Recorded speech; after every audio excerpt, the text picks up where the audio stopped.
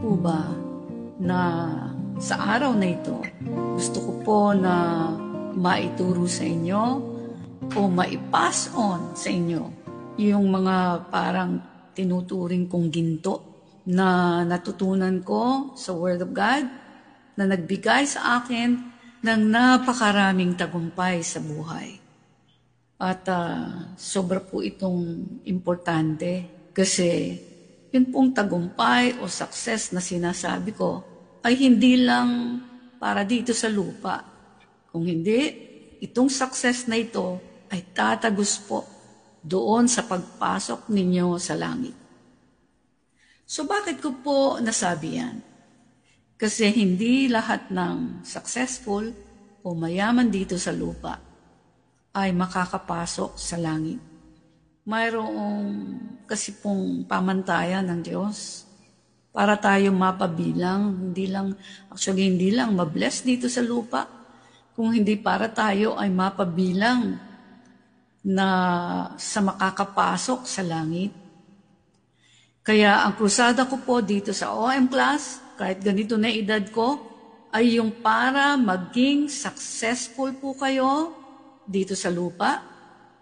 At kasama na, ang pinaka-importante sa lahat ay ang pagpasok ninyo sa langit. So dito po ako talaga masaya. Gusto kong maipass on sa inyo ngayon. Ito yung mga natuklasan at natutunan ko mula po sa Word of God. Okay, makinig po kayong mabuti. Isa sa sikreto ko, sinunod ko ng sinunod kaagad. Markahan niyo po yan. Kaagad. Yung mga naririto. Meaning sa word. Yan ang unang lesson po for the day. Sinunod ko kaagad ng sinunod. So ang makinang na ginto sa pagsunod ay ito po. Kahit anong trials ang pinagdadaanan ko noon o kahit anong panahon, alam niyo po, hindi ko iniiwan ang pagsunod ng pagsunod sa tinuro sa salita ng Diyos. Kumbaga, pag tinuro na yan, nalaman ko na yan, kahit last year pa yan, 5 years ago ko narinig, hindi po yan naluluma. Kasi hindi ko siya pinabayaan. Sinunod ko siya ng sinunod. At in-apply ko po agad, kahit ang sabi ko nga, mawala ang lahat sa buhay ko. Masunod ko lamang ang salita niya. Marami kong mahal sa buhay, pero nararamdaman ko sa heart ko na una talaga ang Panginoon. Kaya nasabi ko kahit mawala ang lahat sa buhay ko, masunod ko lamang ang salita ng Diyos. Hindi po ba parang ang bigat? Hindi po sanay ang maraming tao rito. Maraming pwedeng magtawa rin sa akin. But the question is, kung kayo po ay nagbabasa ng Bible, mayroon pa po bang iba na mas mababa dyan ang nire-require o tinuturo ng Diyos sa Bible? Natuklasan ko po, wala. And by the way, ang ine-emphasize ko po dito ay yung nire-require po niya ng Diyos. Hindi po ito tungkol sa grace and mercy of God. Na ang totoo, na-abuse po Kaya niya binigay yung grace and mercy niya, kaya libre ito Para ito mabigyan tayo ng chance na masunod ang nire-require niya. Kasi nga po, di ba, tayo bilang tao, mahina tayong lahat.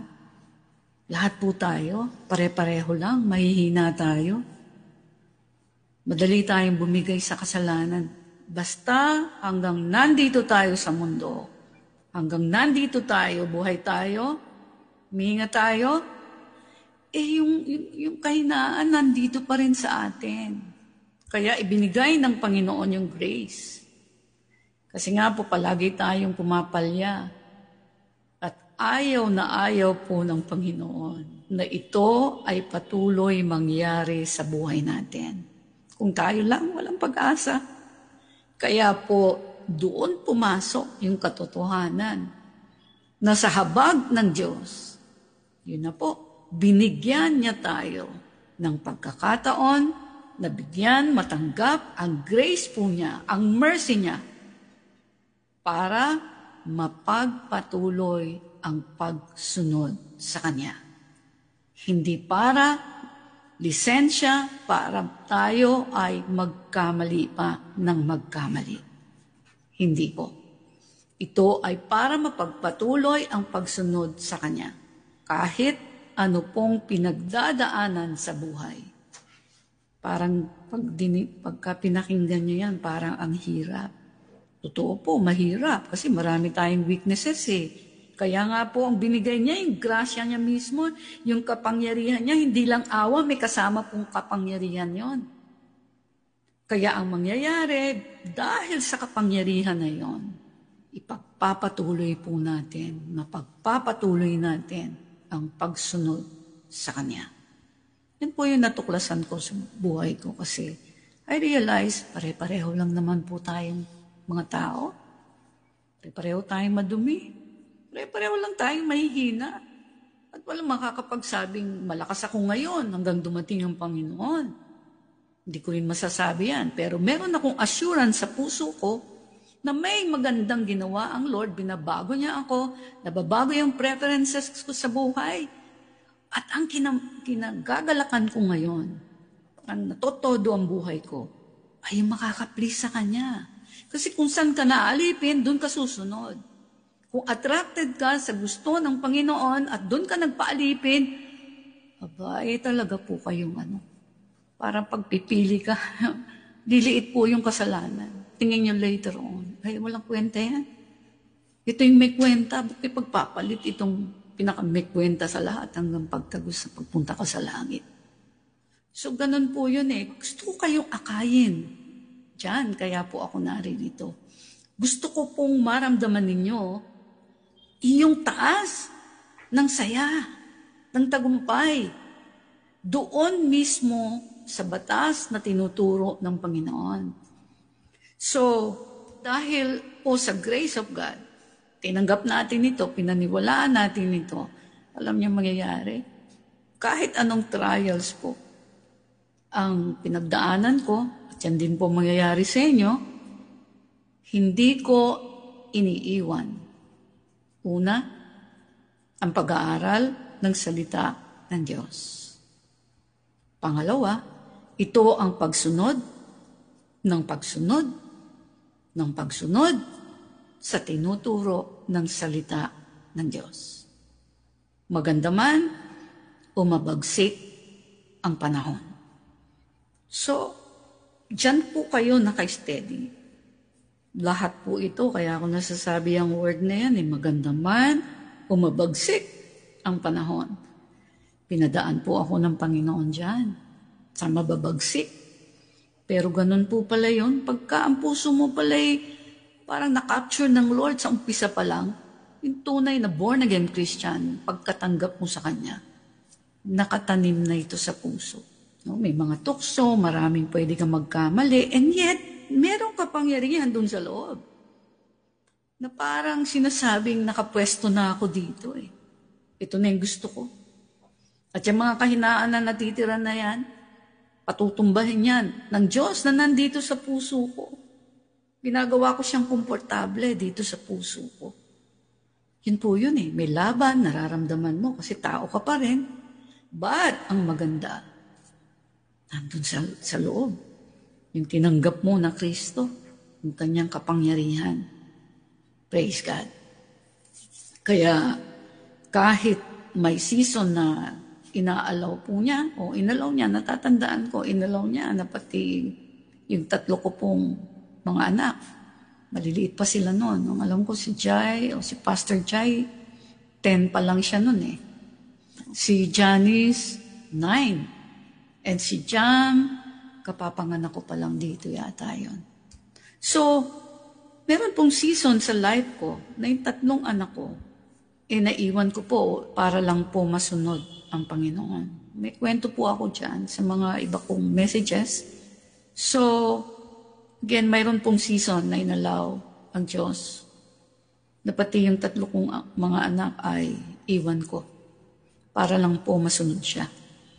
Pero alam niyo po, ngayon, kasama ko silang lahat, pati yung 2 kong apo, sa paglilingkod sa Panginoon. Praise God.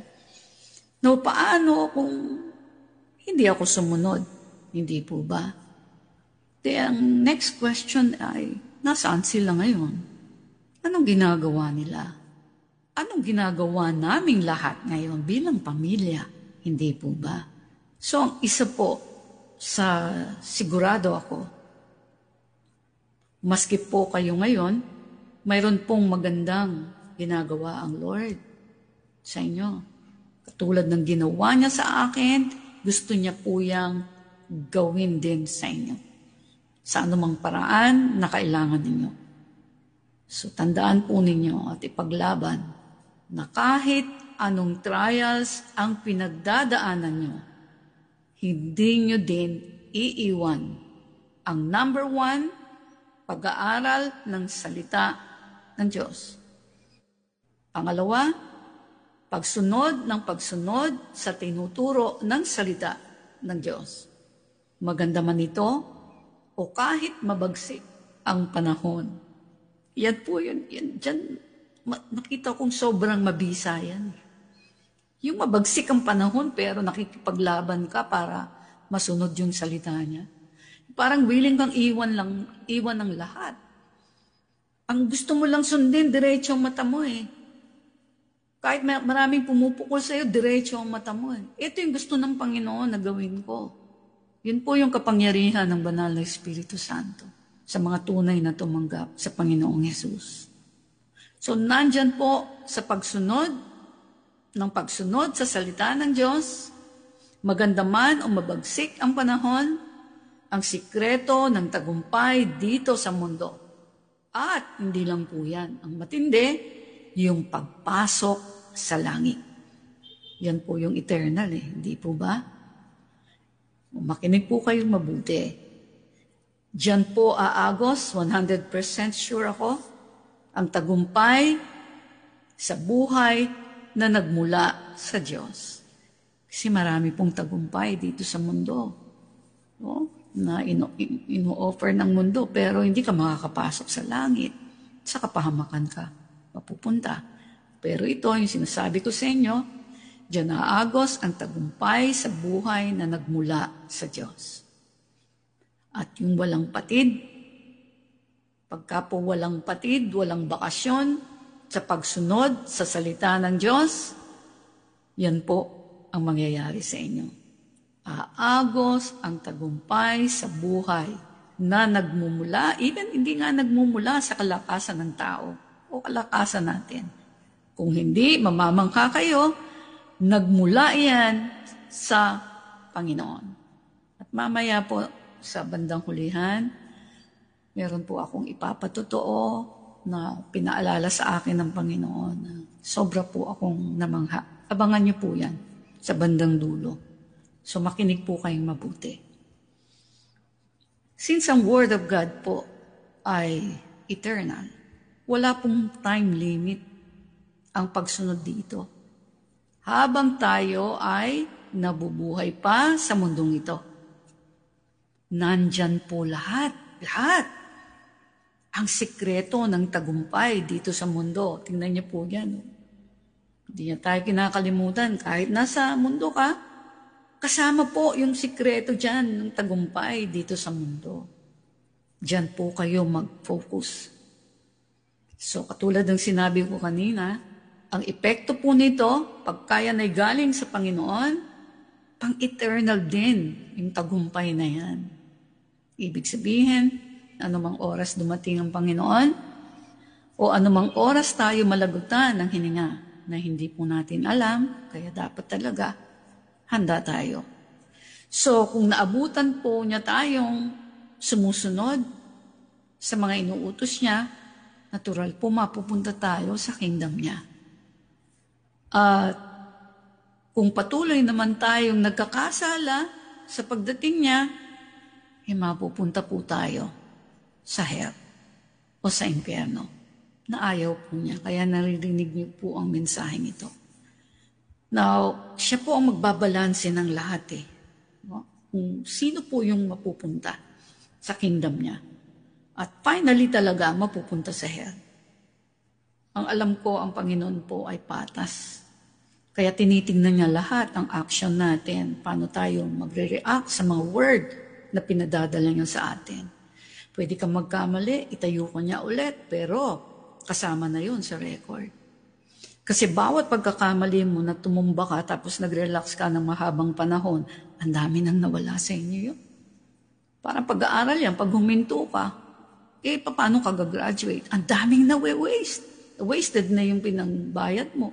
Ganyan din po sa buhay natin. Yan yung core ng parang buhay ng tao. Diyan na, hindi yan pwedeng baguhin. Kaya hindi po pwedeng hindi tayo nagbabasa ng salita niya. O pahinto-hinto sa pagbabasa, pahinto-hinto sa pagsunod. Kasi alam niyo po, walang makakasunod sa kanya na hindi po binabasa o hindi alam ang gusto niya. O kinamumuhian niya. Dalawa yan eh. Ang gusto niya o kinamumuhian niya sa salita niya. So pagka po hindi kayo nagbabasa ng salita, hindi mo malalaman kung ano yung kinakamuhian niya. So kung hindi mo alam yung kinakamuhian niya, ginagawa mo ito, gagawin mo ito. Hindi po ba? Kaya hindi po pwedeng minsan okay lang sa inyo na makasunod. Okay din ng hindi palagi. Yan po yung makikita nyo sa mundo. Mas marami po yung ganito sa mundo. So, ang resulta niyan, magiging pwede sa inyo na kahit inutos ng Panginoon na make disciples, hindi kayo umarami ang hindi nababother dito. Kahit ilang taon na lumilipas, kahit 5 taon, 10, 20, 30, mas marami po ang hindi pa rin nababother na gumawa ng mga disipulo ni Kristo. Actually, habang ginagawa ko po ito, parang, yung cry ng Lord sa cross. Yung iyak ng puso niya sa cross. Hindi naman kahit anong bagay yun eh. Wala siyang kailangan eh. Kasi nasabi niya, tingnan niyo ako. Yung nagkatawang tao ako, hindi ako tao, Diyos ako. Pero yung iyak niya dun sa pagka-uhaw na makaakit ng tao, na ganito yung tunay na nagmamahal na Diyos. Yan po yung dinisplay niya sa cross. At sumigaw siya na siya ay nauuhaw. Nauuhaw siya sa mga taong dapat sana ginaya siya. Sumunod sa Diyos. Sumunod sana sa Diyos. Pero you know what? Hanggang ngayon, na malapit na po siyang dumating, yan po yung nakikita ko sa napakaraming tao. Daming tao rin sa church. Pero ang tanong, itong cry ni Jesus sa cross, sino yung gumagawa? Sino yung parang organically, dire-diretso from the heart? Kasi binigay ng Spirit ng Lord, yung burden. Sino po? Kasi alam ko yung pinagdaanan ko noon, inumpisahan ko, wala naman ng discipleship sa akin nung namigay ako ng Bible, so nag-share ako. Wala po eh. So meron akong natuklasan na pagtunay na tinanggap mo si Jesus sa cross, hindi lang sa bibig o nguso, isang hibla lang yun, ibibigay niya sa iyo. Kung anong nasa puso ng Diyos, ilalagay niya yan sa puso mo, kahit dahan-dahan. Parang thread na yan nung dadaanan mo, yung gusto mong gawin, kahit maraming trials dito sa paligid, sa harap, sa likod ng buhay mo, hindi siya nawawala. Pinaglalaban mo. So meron po talagang tunay na ibig sabihin yung ipinanganak ka muli sa Espiritu ng Diyos nung tinanggap mo si Jesus. Parang yung puso mo, yung isip mo, pareho nung sa Kanya. Praise God. So, yun po yung pinakita ng Panginoon sa akin, yung dinisplay niya sa cross. Yung sumigaw siya na nauuhaw siya. sa mga taong sana nga ginaya siya, sumunod sa kanya, naniwala sa Diyos. Pero hanggang ngayon, na malapit na siyang dumating, po pinapakita niya, mas marami pa rin ang hindi ito nasusunod o pinagtutuunan ng pansin. Kasi para masubok po ninyong totoo ito, tanungin niyo po yung sarili niyo, mga kamag-anak niyo, yung mga kasama niyo sa church. Kung isa ito sa una na pinag-uukulan ng panahon, makaproduce ng disciples. Pero ang totoo po, habang may hininga pa tayo, pwede talaga naman tayong patawarin ng Diyos. Pero pinadidiinan po niya kada delay natin sa pagtalikod sa kasalanan at pagkukulang sa Kanya. Meron pong nadidelay yan. Nadidelay din yung blessing, yung wisdom, at pagsulong natin sa ating buhay. Yan po yung nangyayari. Kaya ako po talaga tinulungan ng Panginoon na nung nag-decide ako na siya talaga yung number 1 sa buhay ko. Alam ko siya lang talaga yung tumulong sa akin. At alam niyo po ba, gusto ko lang diinan kasi ito yung binibigay niya sa puso ko. Ang una pong krusada ni Jesus sa cross ay para makaproduce siya ng magiging kamukha niya.